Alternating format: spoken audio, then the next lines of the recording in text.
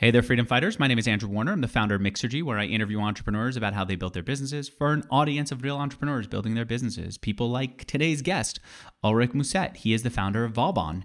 Here's what Vauban does.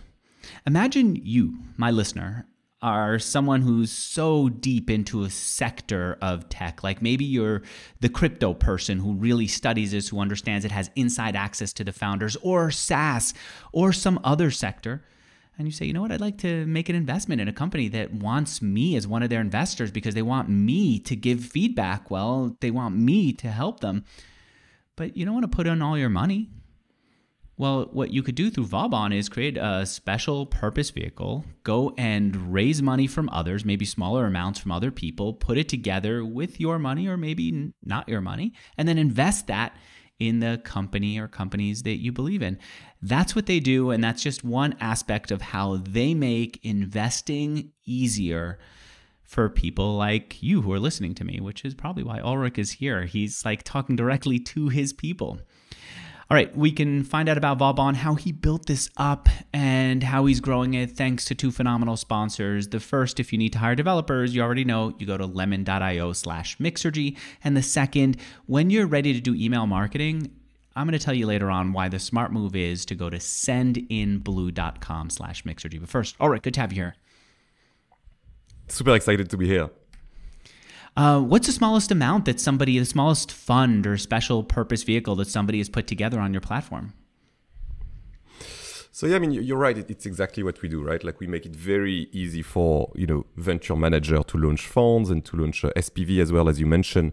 So it can really, range from like a $50K dollar SPV as an investment to, I think the biggest that we've ever done was 20 million. So 50K to 20 million. So meaning one person has an opportunity to invest in a company $50,000. Instead of investing it themselves, they might go to 10 other people and get $5,000 from each of them. Put it all together. Now they manage a fund. They get some management fees. They get a share of the upside. And in return, the people who are investing get access to an investment that they wouldn't have otherwise. Exactly. Like the beauty of the system is that, let's say you are an angel investor, you would write 1K check, maybe 5K check. And, at some point after maybe 10, 20 investments, you're going to grow your network. So you will have a lot of, other angel investor friends, you will, know more founders, etc. And, you want to step up, like you want to professionalize your investment activity. So instead of going to a company and ask them for an allocation of 1 to 5K, you ask them, actually, can I get, 100K or 200K? Because I know a lot of people and a lot of friends, operators that can be, helpful as well. Maybe they're going to introduce you to some, clients, partner. Maybe they're going to help you with your financial, modeling or whatever. And you essentially join forces with all of your friends and all of the people from your network to invest in this company. And in exchange of that, you get what we call a carried interest, right? It's like a 20% in general return on the profits after the company exit or IPO. And the way this whole thing started was you and your co-founders, you and your friends were reading TechCrunch and starting to say, we're spotting these companies because we're deep in it. What are some of the companies that you noticed and wanted to invest in? I mean, I was reading TechCrunch when I was 12 in France because there was a French TechCrunch no one remembers. They were so good about going international. Yes. And yeah, it's funny because so we were reading TechCrunch, etc. And I mean, we thought we knew software and the startup ecosystem quite well. So we wanted to invest in all of this company like Airbnb, etc. So and to put our friends' money into it, but when we talk to lawyers, accountants, etc., they completely discourage of doing that because there was regulation, legal stuff, a lot of admin things you really don't want to deal with that. And we were actually, there is an opportunity maybe to make this process better, to make to make it easy to invest in this company. So that's when we started, exploring, this idea of having a platform to solve all of your, admin problem when you set up a fund or when you set up a syndicate. So was it just to be the legal backend for people who are setting up funds? Was that the initial vision?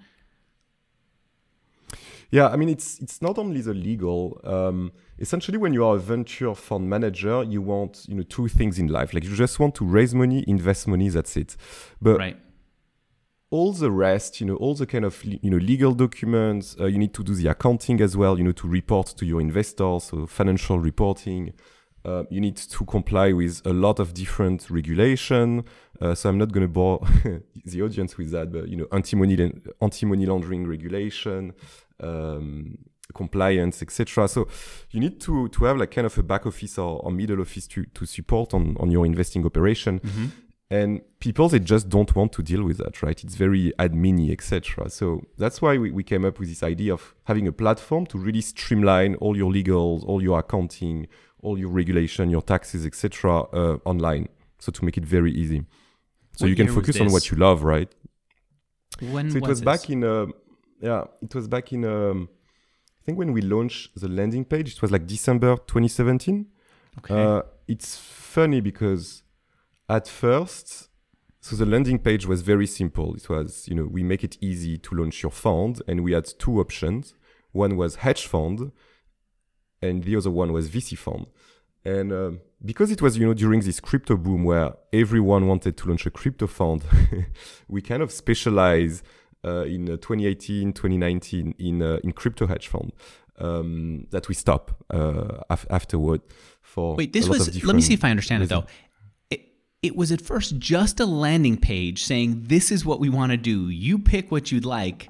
They gave you feedback by signing up, and then you were able to go and build this product for them. And by product, I mean a set of legal documents, a set of service providers, right? Exactly. So it's funny because I was reading our early conversation with Remy when we were launching the landing page. And I was like, okay, I put 80 euros of AdWords, but I need to stop now because we have so many leads, like we have so many, Wow. people signing up, etc. So I stop at 80 euro. And with 80 euro, I think we had like 50, people interested, and it was very qualified people. Like one of them was a top poker star, like the number 4, and we were just, it blew my mind, right? Like with just a landing page, some AdWords, you can actually, get in touch with, this type of like high profile investors. And if I understand this right, Ulrich, what was happening was there were people who were seeing that cryptocurrencies or coins were going to grow, and all they wanted to do was buy a collection of them, and they wanted investors who would fund this and share in the ownership of the coins. That's their model. Exactly. Okay, and did you have anything beyond the AdWords that you put up to test this, or at the time was it just a set of AdWords? No, it was just really AdWords. I mean, I'm really a big believer, that you need to kind of test the demand, right, before building a project. I mean, it's it's very basic. But it's basic. Advice, but right? We've all made the mistake of not doing it, and I say all, Exactly. including you. Your previous company was what? The one where you spent months in isolation building. Yeah, no, exactly. I mean, we made this mistake like so many times where our previous company, so it was a fashion marketplace, some kind of Tinder, but for fashion. Yes. And we spent like 6 months to 8 months just building the application, not talking to any, customers. And we were not the target audience, right? Like we were the least fashionable people at uni. So we just spent, 8 months building it, and then we launched it, and then it was not a great launch. But you need to make like launch all with that, these and then what mistakes. happened? Say When it you again? launched it, what did you have? You say Tinder for fashion. I'm imagining I could just kind of swipe through different Exactly. Shirts, pants, hats, etc. And then if there's one that I like, I could tap in and buy it or And look buy it, into buying it. That sounds like a good idea, but I'm not a fashion person either. But I would maybe scroll through it. I could use some hats here now that I'm in Austin. The sun is beating down on my face. It seems to make sense. When you finally launched it, what happened? And what did you learn about why it didn't work? I mean, I think what we learned is that, first, we didn't spend any time like talking with potential users. So we didn't really understand if even they had this problem, right? Like we were not really solving a problem. It was just an idea, and we were like, okay, let's do it. Like, you know, as you said, it seems like not a stupid idea, right? No, sounds great. And then we try, you know, to pivot like a couple times, etc. But I think what is important as well is you need to be passionate, you know, about what you do, because you're gonna, you know, work like 100 hours on this project a week, and you need to have really this, you know, this passion to wait for the product market fit. And for us, you know, I would really prefer to talk to, you know, venture capitalists and entrepreneurs than a fashion influencer, even if I have nothing against them. But it was just not a fit with the industry. I know what you mean, dude. My dad used to sell jeans and sneakers and stuff like that in what was considered the hood in Brooklyn. The dude was born in Iran. He was Farsi. He spoke Farsi first. He didn't understand the hip hop that they were listening to, the language they were talking. He couldn't communicate with them. He couldn't spend time with them because he wasn't part of their world. And it was really challenging to understand what the latest sneaker was. There was always someone who had to translate for him what was coming up. And I remember thinking, I don't ever want to do that. Sell to people that I don't fully understand. It just because it's opportunistic. It's really painful and it doesn't really make much money. So I get that. And meanwhile, before Vauban, after this Tinder for fashion, you and your co-founders were kicking around a bunch of different ideas, 40 different ideas. I think you talked to our producer and you said you went through, including a bakery in London. Why a bakery in London? And we'll get back to Vauban in a minute, but I want to get a sense of how you were. I mean, the thing is that we were just, you know, desperate to do something. Like, it could have been anything. Like, at some point, we wanted to launch a zip line, you know, in Bali, like between two hills. Like, we just wanted to do something, you know, just a business, any kind of businesses. And so we explored this idea of, French bakery in London. I think we were a bit late because, I mean, to be honest, like, there are so many already, you know, French bakeries. But I was watching, you know, like YouTube videos on how to bake, you know, French croissant, etc. Like, you know, we were really serious about it. Like, we had a business plan. And yeah, I mean, at some point, you know, we realized, you know, maybe it wasn't really a you know, a good idea. Like, I mean, thanks God we didn't do it, because I couldn't have, you know, woken up at like 4 a.m. to do the baking for the day. Like, it would have been a really, really tough life. This is, you and Remy are the two co-founders, right? The two really close friends. What is it about Remy that made you want to start a company together with him? So we met at uni, like in freshman year. Mm-hmm. So at first we became friends by trading. You know, we were like passionate about like trading, forex and equity, etc. We were like the early Robinhood traders.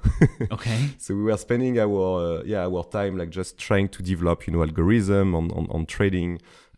We lost like 400 euro each. You did? Wait, how'd you get 400 euro to lose? And by the way, keep talking into the mic. Whenever you look to the side, it doesn't sound as crisp. How did you get 400,000 euros to lose? I mean, it was just our, you know, pocket money. So we would, you know, like save, I don't know, like 50 euro amounts that we would put, you know, that we would inject in our algorithm. And yeah, I mean, we just you know, lost money. Wait, like 90%. 50 euro here and there was it from summer jobs or something? Yeah, I mean, it was just really our, you know, pocket money. Like, instead of, you know, going for beers with our friend, we would just like, got it. And I'm guessing it wasn't that you put in 400,000 euro and lost it all. It's that you put in some amount of money, got it to 400,000 euro plus, and then lost 400,000 euro. From the high to the low was a 400,000 loss. Yeah. Got it. I feel like you're so uncomfortable as we're talking about this. Did you end up losing money in the end, or doing okay? No, I mean, we lost that. Like, we lost, you know, just this 400 euro, and we were like, okay, maybe. And we spent a year of that, right? So it was a year of trying to, you know, hack the stock market, and it was just a net loss. Wow. All right. So was it just a bunch of different ideas? Exactly. I mean, what I really like about you know, Remy, and why I think it's working great together, is that essentially, you know, he's going to promote and I'm going to build. So, you know, if you have promote and build, you can create, you know, really good company, right? But it's very separated. has always been a good combination in tech. Okay, so now you put out the Google AdWords, $80 down the drain, but meanwhile you're getting 50, not down the drain, $80 gets you 50 different potential customers. Now you have to go and build this thing. I'm curious about what the first step you took to actually create the legal work, the accounting work, and so on. By the way, before you get into that, I should say this interview is sponsored by Lemon.io. We've been doing really great for them, which is why they keep coming back and buying more sponsorship spots for me. And the reason we do well, it's a natural fit, Ulrich. Listen to this. You need developers. What do you usually do? You go to your friends, you go to your contacts, you start putting ads out, right? Maybe you hire a headhunter.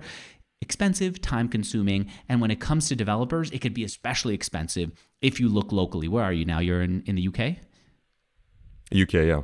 Yeah, correct. Super expensive. What the team over at Lemon does is they go to Eastern Europe, they find you developers who are on par with the people you'd find in London, in San Francisco, in Austin, etc. And except they happen to be in Eastern Europe, and so their prices are lower. Lemon will match you with them. So you don't have to put an ad up and hope that you find the right person. They will match you with them within 24 hours. They have a replacement guarantee because they feel so confident that they could find you the right people. And then they'll make it easy for you to work with them full-time, part-time. They'll help track time if that's what you need. They are amazing at doing this. I want you, if you're listening to me, to not just go to lemon.io and get the same great low price that everyone else gets. I want you to get a discount on their already low price by using my URL, which, by the way, gives me credit with them. And I really want them to know that I'm doing well for them. Here's my URL for people who are listening. It's lemon.io/Mixergy. Lemon.io/Mixergy. You'll talk to a real person who'll hook you up. It's like, like a Yenta. Remember Yenta from the movie? She will talk to you and find you the perfect match. That's what they'll do. All right. What's the first step legally that you put together? So the thing is that we are a full stack startup. So essentially, it's a startup that has an operational component, right? We are not just pure software, but we actually provide a professional services, right? Like to get your legal documents, to do your accounting, etc. It's like a Deliveroo, right? So they have the app. Deliveroo. Deliveroo. But you actually need to manage the riders, etc. And the ultimate goal of this type of startup is to automate, everything, of course, right? So, but you can't do that at the beginning because it's just, very difficult to automate accounting, to automate, legal documents. So how did we go about it? We just started by outsourcing everything with different service providers, different lawyers, etc., to learn as well, how they do things. And very quickly then build a product and start, automating each step of the process and starting replacing all of the service providers.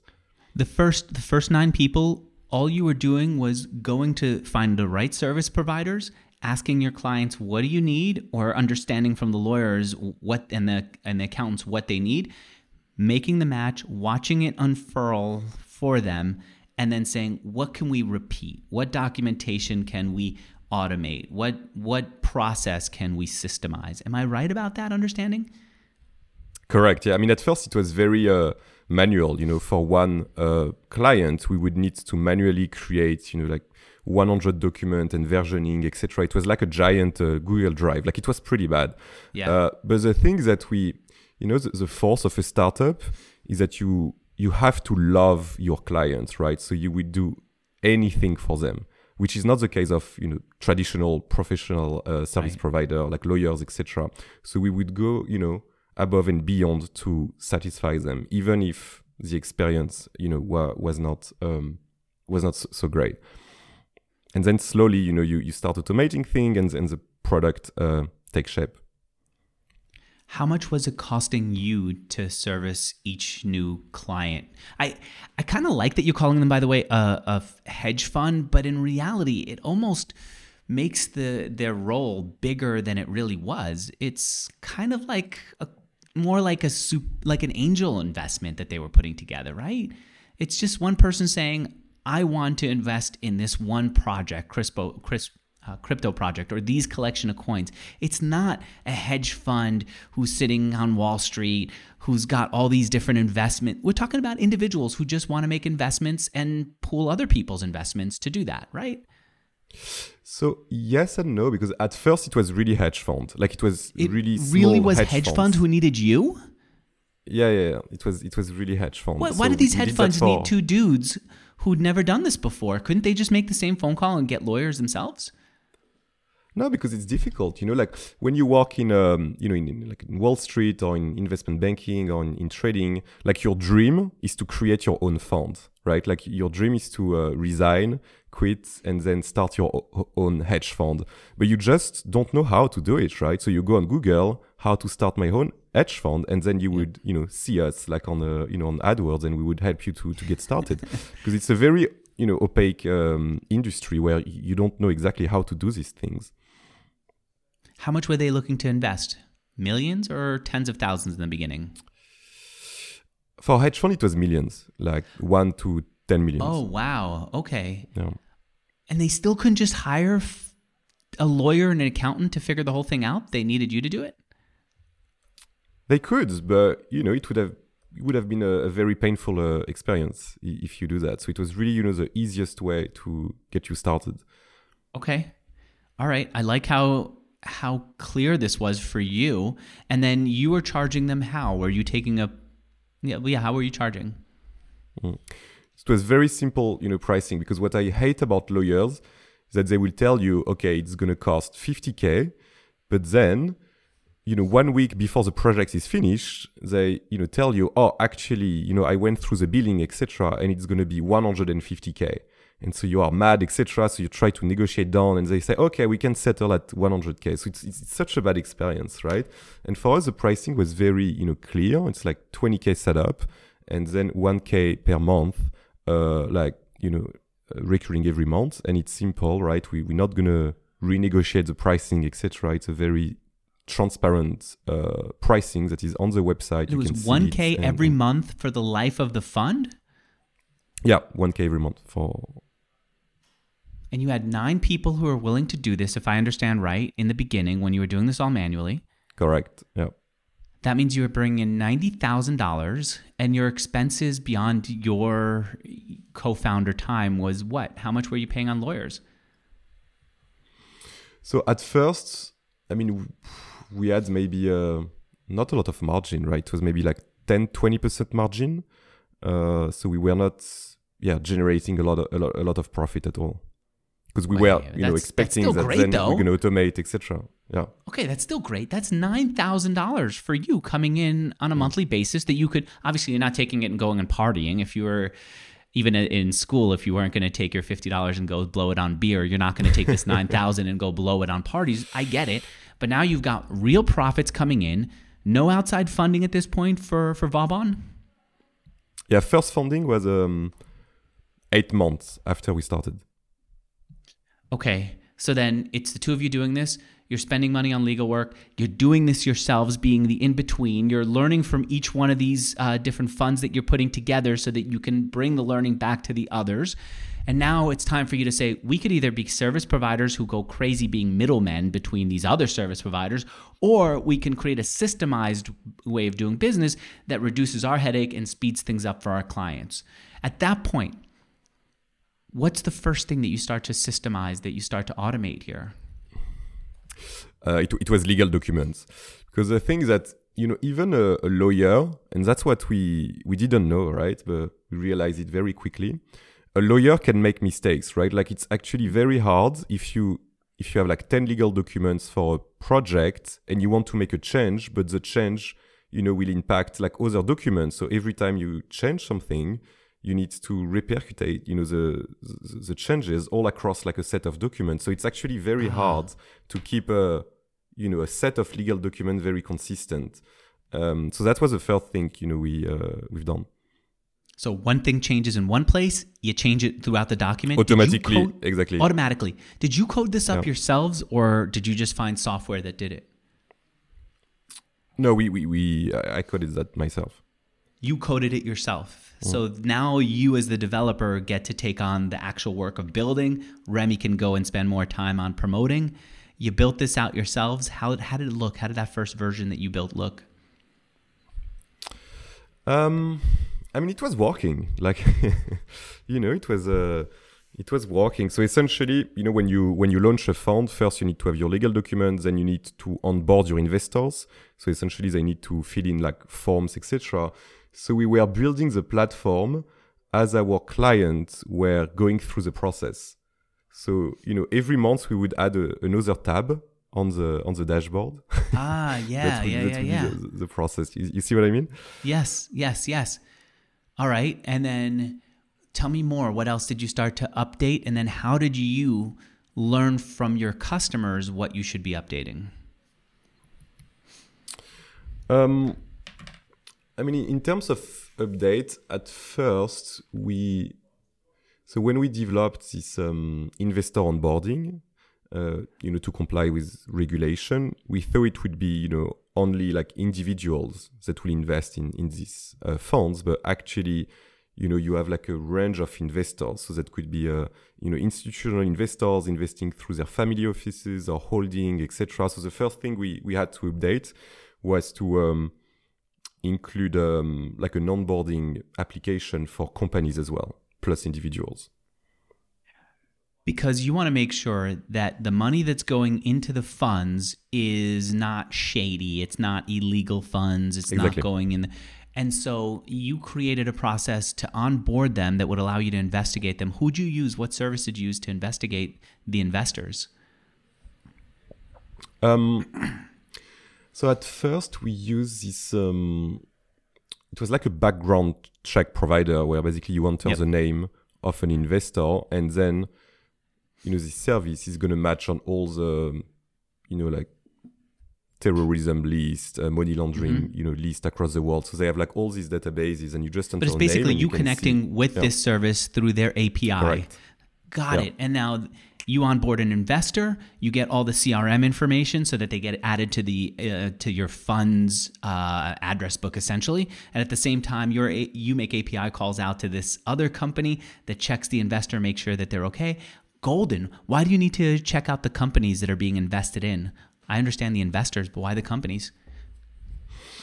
Because you don't want you don't want investors to invest in a fund that is going to invest in in scam or like shell companies. Or, you need to make sure that the companies are legitimate for investing. Are legit into. as well. Yeah, because it's your role as a fund administrator to check that the investors are fine and the investment are fine as well. Okay, I'm with you so far. This is starting to make sense. You said after 8 months you raised money. What was it that told you that it was time to raise money? How did you know? We just needed more automation, and I was the only developer, so I was completely overwhelmed, right? Like they were like just so many things to do. So it was the right time for us to expand the team, right? Like build out a proper product engineering team, go after the market, hire our first salespeople, operational people as well to help us just to grow. By the way, the company name is Vauban. It comes from a military engineer's name, right? A French military engineer. Why did you pick his name? What is it about him? So at the beginning, we were called Citadel, like a fortress. Yeah. But you must know that there is a very big hedge fund called Citadel. Yeah, investment firm called Citadel Securities. So they sent us this cease and desist letter only like 4 months after we started. And we were like, okay, so we need to change the name, right? We're not going to fight. And essentially, Vauban was a French military engineer during the Sun King, and he built all the citadel, like all the fortresses in France. So we were like, okay, you are a citadel, but we're going to be the guy that are going to build all the fortresses. Yeah, exactly. Got it. So now all these funds are like their own citadels. They're protecting money. Exactly. You're the one who sets it up for them. Got it. Okay. And I also like that he's an engineer, not just a creator and builder, but he's an engineer. And frankly, the military side of it makes me feel like you guys are ready for the hard work of battling your competitors. The whole thing feels right. At what point did you start to replace the outsourced accountants and the outsourced lawyers that you were bringing in? It was after a year where we started first to replace the accountant, and then we still work with lawyers now, but it's not on a project, not client per client. It's more like, okay, we want to build this new fund structure in the US. For example, we want to make it easy now to raise from US investors. So let's work on some template, etc. Can you provide us the template, and then we automate the template instead of doing on a client by client. Okay. You're saying though, to this day, you still use outsourced lawyers in addition to inside lawyers. Okay. And you started bringing up the US versus Europe. You were European based in the beginning. How hard is it to go from France to another country still? From day one, we knew that we needed to go international, because when we started in London, UK is a small, market, right? So we were like, we can't just build a big company in the UK. Like, we need to start from day one on how we're gonna, expand and go international. So the entire platform was built around this idea, where it was very easy to add new product, new jurisdiction, new country, comply with, different regulation, etc. It was very important for us. Okay. I guess now I'm starting to see how it all comes together. I'm seeing the building. You now need to go get more customers. Once you started automating, you can go beyond the 9 without going crazy. How'd you get the next batch of hedge funds, venture capitalists, anyone else who wanted to raise money? So we just scale our channel, so AdWords and content marketing and really word of mouth, because all of these hedge fund managers, they network a lot, with other hedge fund managers and other investors. Yeah. So that's really how we scale it. But yeah, 2 to 3 years after we started on hedge fund, we realized it was not really we were not in the best place to create a big company with hedge funds only, because it would make more sense, for example, for Robinhood, to do it with copy trading, for very small hedge fund, right? You don't need a very institutional platform. So we pivoted to venture capital, private market and venture capital. So we deboarded all of our clients, all of our hedge fund clients. That was a very tough decision. It was not easy at all. Because it's because you saw that there wasn't going to be much growth in hedge funds on your platform. You said someone else can do a better job than we can. Why not keep those current clients, keep servicing them while you're bringing in new ones? It's a very interesting question.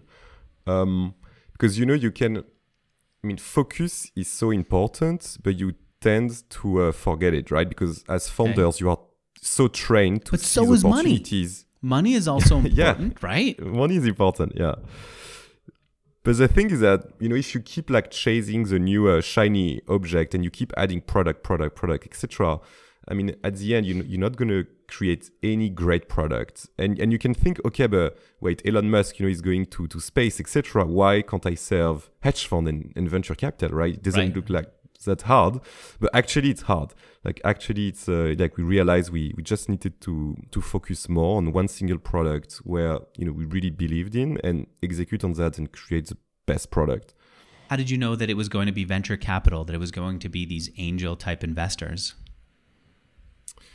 Because when we released the product, we really saw the start of an exponential. Even though venture was only 10-20% of our revenue, it was growing much faster than hedge fund. So we were, okay, maybe it's time to reconsider the strategy and make the switch. I think that makes sense. So we lost 80% of our revenue in a single day. That was pretty tough. I'm wondering how you acquired so many people in the venture space, in the startup world. But first, let me say, anyone out there who's building a business knows that email marketing is a great way to reach out to your customers, right? You know this all, right? You get somebody's email address, you keep teaching them, keep staying in touch, and eventually they're going to buy. The problem with email marketing is a lot of email software just stinks. All it does is pound people with email.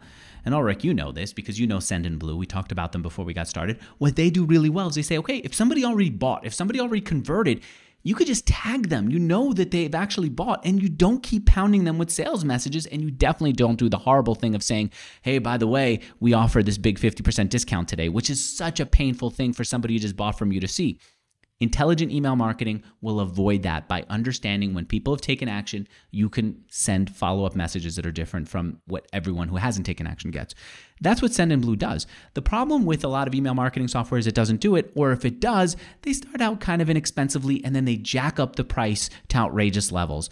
Not Sendinblue. Sendinblue starts out inexpensive and continues as you grow, staying reasonably priced. And you could see this for yourself. It's hard to change email marketing companies, so pick the right one that, yes, will be inexpensively priced, yes, will have all those features that you love, and frankly, goes beyond email, because you might discover that SMS gets you better response than email. And if it does, why go and sign up for another service that then has to connect back into your CRM with email? You don't need that. And then if you want to have live chat or everything else that's out there, work with it. Sendinblue will work with all those external services, or frankly, they have a lot of internal services that are already built. And if you're paying for them, you might as well use it for them. Use their landing pages, add more email addresses using their tools that are included in the already low price that you get when you go to sendinblue.com/Mixergy. Why throw the /Mixergy at the end? Because yes, you give your old pal Andrew credit for sending you over, but number two, you get an even lower price than other people who sign up for Sendinblue. Go investigate them, look into them. I have absolute confidence that you will love them once you look into them.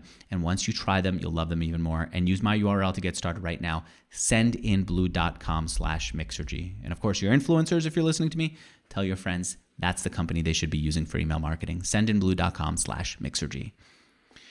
All right, let's talk about the rest. Was it going to venture still all about getting into buying ads and getting into the, basically, was it all about spending money, or was there something else that you were doing that worked?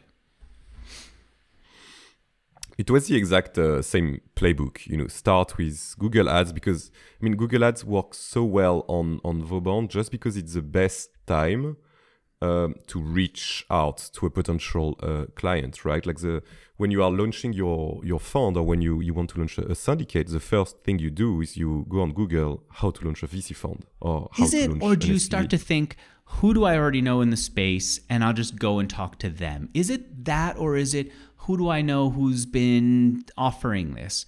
Because I don't know that people think of Google for something like this. For certain things you think about, like you don't look to Google necessarily when you're looking for a doctor. You look to your friends first, right? No, I agree, but you would be surprised. Like it works, it worked out so well. And then the second, part of the playbook we tested on hedge fund is, really to build this kind of brand and word of mouth. So it's to start with Google AdWords, like to get the first, users, like to get the first clients. But then you really scale with word of mouth, as you said. All right. I noticed that you went even beyond this. That the other thing that you did was you now have a product for an entrepreneur who's trying to raise money. I got a buddy, by the way, he's doing this. I told him, he's not at all in the tech space, so he just went off on his own. Got a great business idea. He's in real estate, going great.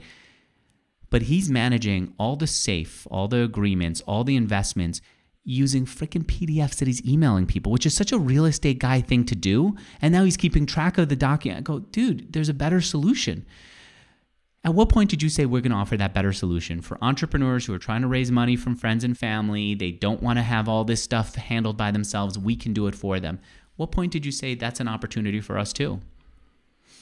It was very natural because we use it on ourselves. Like when we raised our Series A, like two years ago, we were like, we have so many of these, angel investors, like guys from our, network that want to invest, but we can't have, like 35 investors on the cap table, and, the VC would lose their mind and and they would just, stop the process, right? So we are, okay, actually we have this SPV product, right? Why can't we use it for ourselves, where we wrap all of the angels up in an SPV, and it takes only one line on the cap table, and it's all managed automatically on the SPV. So you just focus on your round, and you just send a link to investors and angels that want to invest, and they go, follow their own process online, so you don't have to manage them. And it worked out, super well, with our round. Like we raised 300K from angels, and the experience was great. So we are like, actually, we can, productize that for other founders. What about pricing? How did you figure out how to price? Did you stick throughout the early days with a monthly fee? What was it that how did you adjust pricing? I mean, pricing is a very interesting topic.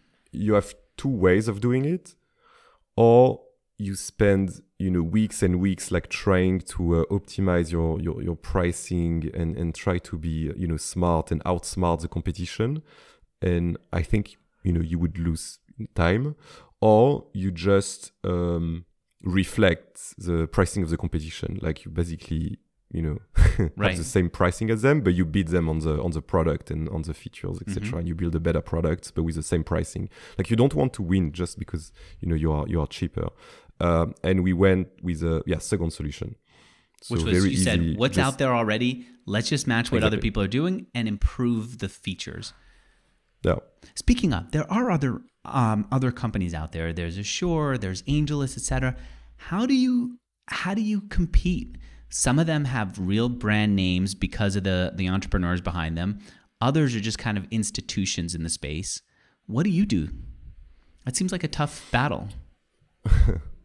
Yeah, it seems like a tough battle, but actually, when you think about it, our unique selling point is that we are truly global, like we are international. And it's very important in the VC world, because venture capitalists are very social creatures, right? So they would always, travel around the world. They would meet like investors in Paris, in New York, in London. And so they need a platform where they can onboard investors, all across the world. They can create, funds and SPV in the US, in the UK, in Luxembourg, in Europe, to accommodate for any type of investors. Whereas the platform you mentioned, like they are great, right? Like it's a great product, but it's very US centric. So it works well, if you have 100% US investors, but you don't want to go global.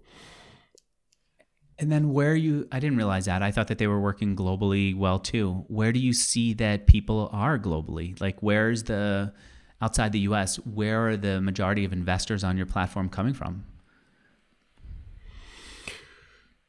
Everywhere, really.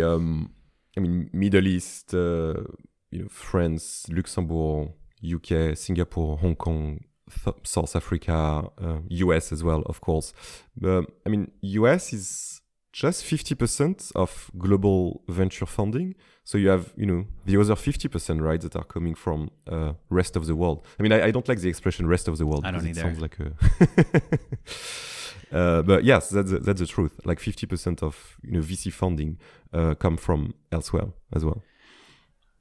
All right. And so if I create one SPV, one special purpose vehicle, can I then take investors into it from all over the world, from the Middle East, as you said, Europe, and the US?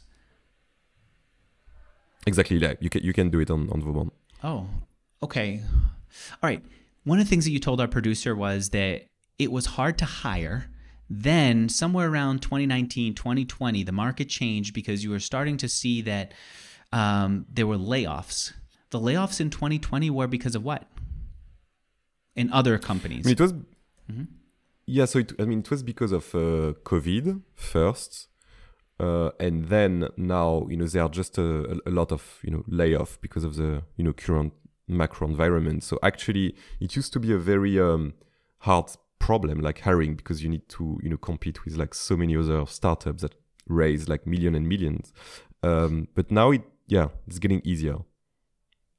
Got it. So when there were layoffs around COVID, you were able to start hiring. How many people on the team right now? So there are 50 of us. 50? Yeah. And can you talk about what the revenue is publicly? Where are you now? So I can't tell you exactly the revenue, but I can let you do the math. So currently we have 300 clients, like 300 fund managers. And we do 45 SPV per month. And on average, an SPV is around 10K. 10K per month of managing it. 10K lifetime. It's a one-off Got it. transaction. 10K lifetime, 10K. and then how many do you onboard every month? 45. 45 new ones, and you just set it up for them. They just pay 10K, they have their SPV, and then they move on? Exactly. Yeah. And then That's the managing goal, it, making sure that the financial paperwork goes out at around tax time and so on. Is that on them, or is that also included? It's included. Like essentially everything is included. Where you just do your SPV, you make your investment, and then you forget about it. Like you forget about all the filings, tax filings, regulatory. You handle filings, the whole like thing everything. for the life of the fund. Exactly. Yeah. And you have no ongoing revenue from any of this? So we have recurring revenue for VC fund, but not for SPV. Not for SPV. So if it's SPV means investing in one product, in one company. In one company. Yeah. That's it. And so for that, you have no ongoing. For funds who are investing in multiple, there is. And what's the fee for that? What's your ongoing revenue from that? So to launch a VC fund on Vauban, it's 20K one-off for the setup. And then it's 25K a year. Okay. All right. I'm seeing the model. One of the things that you told our producer was we then had an existential dilemma. I love existential dilemmas. I love that Ari can actually get people to admit that we had a crisis or a dilemma that made us wonder whether we could survive. And the existential dilemma was, what do we do next? Do we just keep perfecting this one product? Is the market big enough for us to make this the most perfect thing? Or do we need to start to move to a different sector? Like maybe real estate, right? If somebody wants to invest in real estate property, they also need the same type of system that you've created for somebody who wants to invest in a startup. How do you decide where to go? I mean, we are still figuring it out. I mean, it comes back to, what we were discussing, right? Like the focus is so important. And I still think we have so much to build in venture capital and to go more, vertically than horizontally and starting to launch, like commercial real estate, etc. So we're going to do it for sure. But right now we remain, soldier of the venture capital industry. So as long as there's more growth in venture capital, you're going to continue with it. As soon as you start to see, we've exceeded the benefit is not worth putting in more effort. We've got a solid product. Then you might look into something else. And then the other thing you told Ari was that there are a couple of times when you almost gave up. And one of them was the thing that you and I talked about earlier, crypto hedge funds. And I guess part of it is that there's so much freaking volatility. I mean, as we've seen now, we're in the middle of 2022, like tremendous volatility. You were seeing that even before. And how did the volatility impact you and your business? So actually, it's pretty fine. Like from what we, see, like we are still growing, like the number of deal, investment, SPV and fund are still growing. I think it's actually the best time to launch a VC fund because, would you prefer to have started a VC fund like 2 years ago and invest in companies at peak valuation, or start now and invest in, very reasonable valuation where you have your time, to do your due diligence, etc. Because a year ago it was crazy. Like, the deals will just, last for like 2 or 3 days and you needed to commit without any due diligence as a VC. But now you have, like a month, right, to do your due diligence and to invest and to actually do your job. So I think it's actually the best time to invest, in long term. What about getting investors right now? Yes, it is the best time to get a good deal and a smart deal from a company that you're investing in. What about from raising money when people are looking at their crypto investments and Wall Street investments and they're all down? Feels like that would make it tougher. That's the challenge. It's really fundraising and it's really about, how you approach investors. But from an investor perspective, essentially, they don't have a lot of options, right? Because or they stay in cash and they get crushed by inflation, or they invest in bonds, but the problem is that the interest rates have not matched inflation yet, so you can get crushed. And the volatility on the stock market, is so high, right, that you can lose like 10% a week. So actually, if you if you take a step back and you look at the macro, investing in the long term is actually a pretty good solution, right? Pretty good options. Has your business gone down in the last, say, 2 to 3 months? No, we are actually growing like 20%. Still growing despite all this. Yeah, more people growing. creating funds, more people creating special purpose vehicles. Yeah. Freaking A. All right, congratulations. All right, we're in the summer. Let's close it out with this. What are you doing for fun? When you're not working, what's the thing that you gravitate towards? I really like reading, listening to podcasts as well. I just finished this very good book about the culture map. Have you heard of it? The what? The culture map? The culture map, yeah. No, what is it? No.